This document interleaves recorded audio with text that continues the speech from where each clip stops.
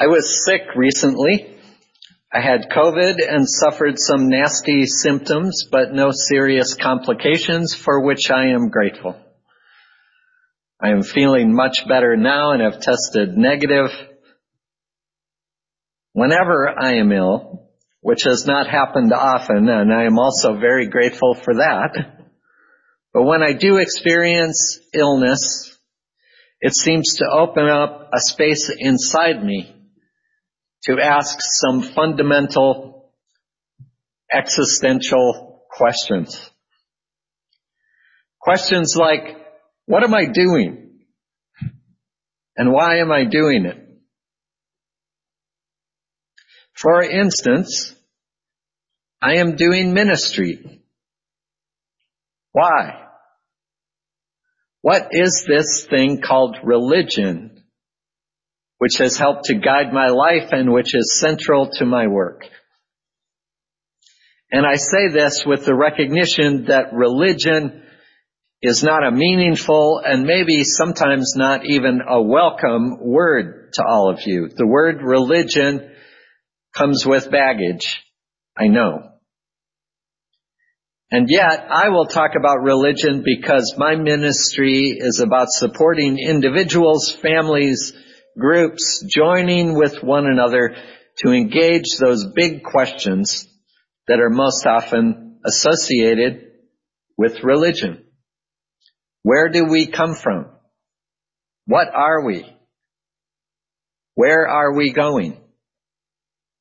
And we seek not only to find answers, but to decide how we will respond to the answers we discover. How then shall we live? In this sense, so much of my life has revolved around religion, and one of the questions that arose for me during my illness was, what is that all about? What am I doing? And why am I doing it? And as I prepared for this service, I ran across the reading from the hymnal which Allison shared, written by Ralph Halverson. I thought I was reading it for the first time, though a quick search showed that I have used it in a long ago service. But the words spoke to my questions in such a way that they felt new. We have religion when we stop deluding ourselves that we are self-sufficient, self-sustaining, or self-derived. We have religion when we hold some hope beyond the present, some self-respect beyond our failures. We have religion when our hearts are capable of leaping up at beauty, when our nerves are edged by some dream in the heart. We have religion when we have an abiding gratitude for all that we have received. And it struck me that part of what I think I am doing and why I think I am doing it has a close connection to our theme for this month, nurturing beauty. We have religion when our hearts are capable of leaping up at beauty. What is it that makes our hearts capable of leaping up at beauty? And why is that important? It is not uncommon to think of beauty as something out there. It is a trait, a characteristic, something inherent to a particular night sky or a particular work of art or a particular flower or a particular creature or a particular face or a particular human interaction. Something out there is beautiful in ways that some things out there are presumably not, and my only participation is to notice that beautiful thing. It is not uncommon on the other end of the spectrum to think of beauty as existing only in the eye of the beholder, as the saying goes. There is no inherent beauty, only beauty perceived. My participation in this scenario is vital to there being beauty, as it exists only because I have confirmed it as being beautiful. You may have guessed by positing these as extremes that I do not subscribe to either one. Or maybe I believe that the truth lies somewhere in between. I prefer to think of beauty as a call and response. Sometimes the call comes from out there, eliciting a response from hearts capable of leaping up at beauty. Sometimes we may do the calling forth the beauty which is only waiting to be recognized. I think of the faces of those high school students we saw in that video from a few weeks ago, and how the faces of these people transformed when the filmmaker simply affirmed their beauty. I think of poet Galway Kinnell writing, "Everything flowers from within of self-blessing, though sometimes it is necessary to reteach a thing its loveliness." Beauty is not only out there, and it is not only in here. It exists as all of life exists in the connection, in the call and the response and call, and the call that is a response to another call, and the response that calls out for its own response, in the connections, the communications, the combinations, and the collaborations of beauty, beholder, beauty, beautiful, beholder, beholding, beauty, abounding. I made it through that sentence.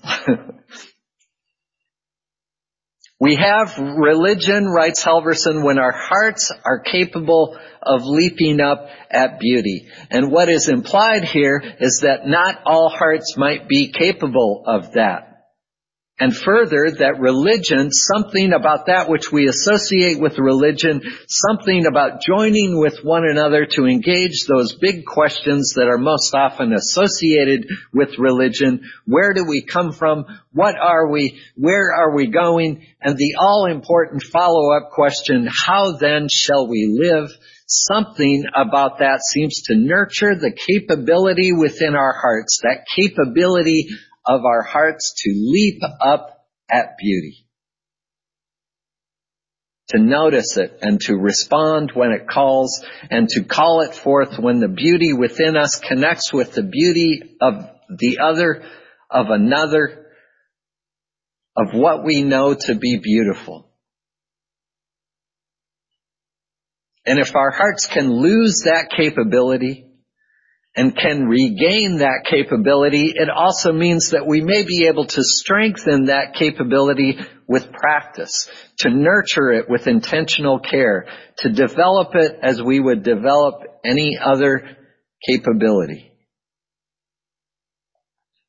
And while I may have at one time thought of this capability as a wonderful byproduct of the much weightier work we engage together here in pursuit of justice and compassion and anti-racism and anti-oppression and social responsibility and collective liberation, where I once may have seen this capability of our hearts to leap up at beauty as a delightful addition to our work, I am seeing it more and more as central to what we do together. Central. How can I say that? Doesn't it seem rather frivolous in comparison? Beauty? I mean, beauty, yes, but what about injustice? What about racism? What about climate change and environmental degradation and war and anti-immigrant rhetoric and policies and poverty and exploitation of the most vulnerable? And I'm sure the list can keep going on in all of our thoughts. Doesn't it seem rather self-absorbed and irresponsible to say that a primary activity of this congregation is to nurture our ability to experience beauty, to respond to the beautiful, to call it forth? Isn't the experience of beauty a reward for our work rather than the work itself?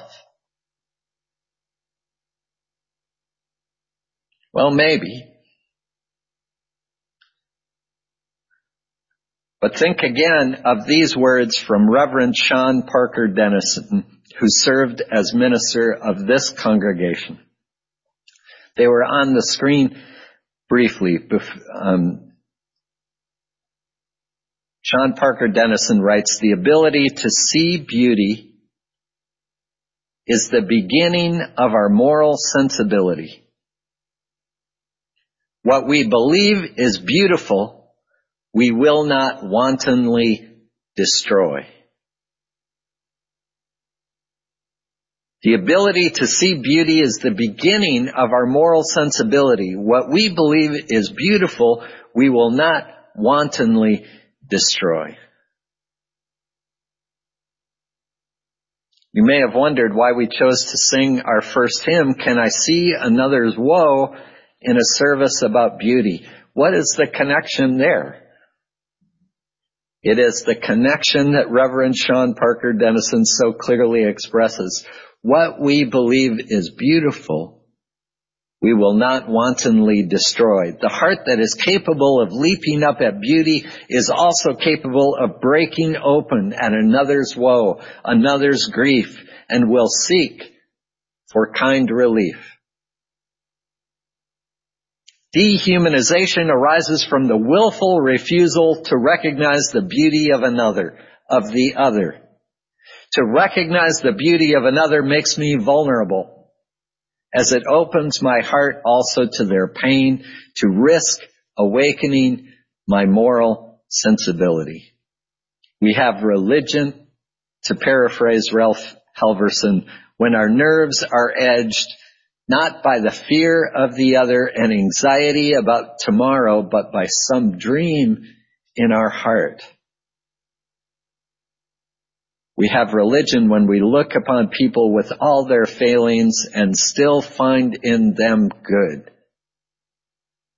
When we look beyond people to the grandeur in nature and to the purpose in our own heart. Beauty is in the eye of the beholder in that it matters how we prepare our hearts, our minds, our souls, ourselves. It matters how we have nurtured within ourselves the capability to open up to that which is beautiful, and thus also open up to that which is hard, that which is sad, that which is tragic, that which is unjust.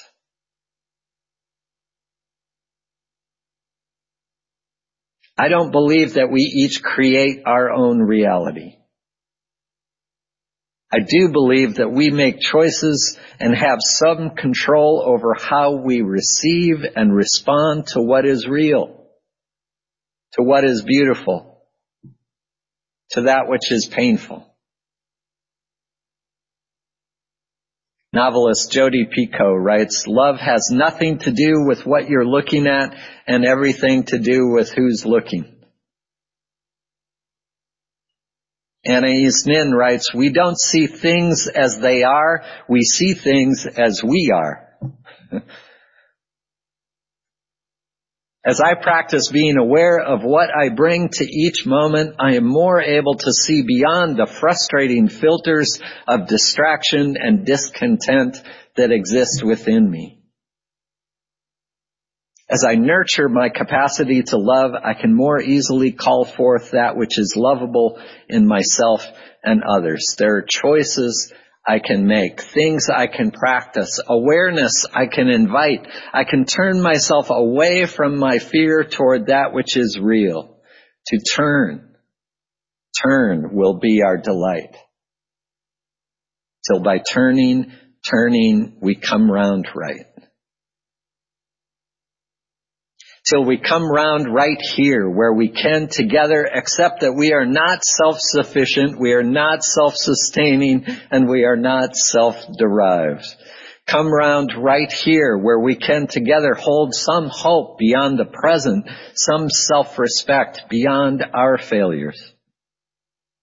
Come round right here where we can together nurture hearts capable of leaping up at beauty. Come round right here where we can together express an abiding gratitude for all that we have received. Till by turning we come round right here where we can together look upon people with all their failings and still find in them good. Come round right here where together we encourage and support one another in doing all that we can, like that hummingbird. And then in confidence entrust our lives to the life that is larger than ourselves. And that, my friends, is a beautiful thing.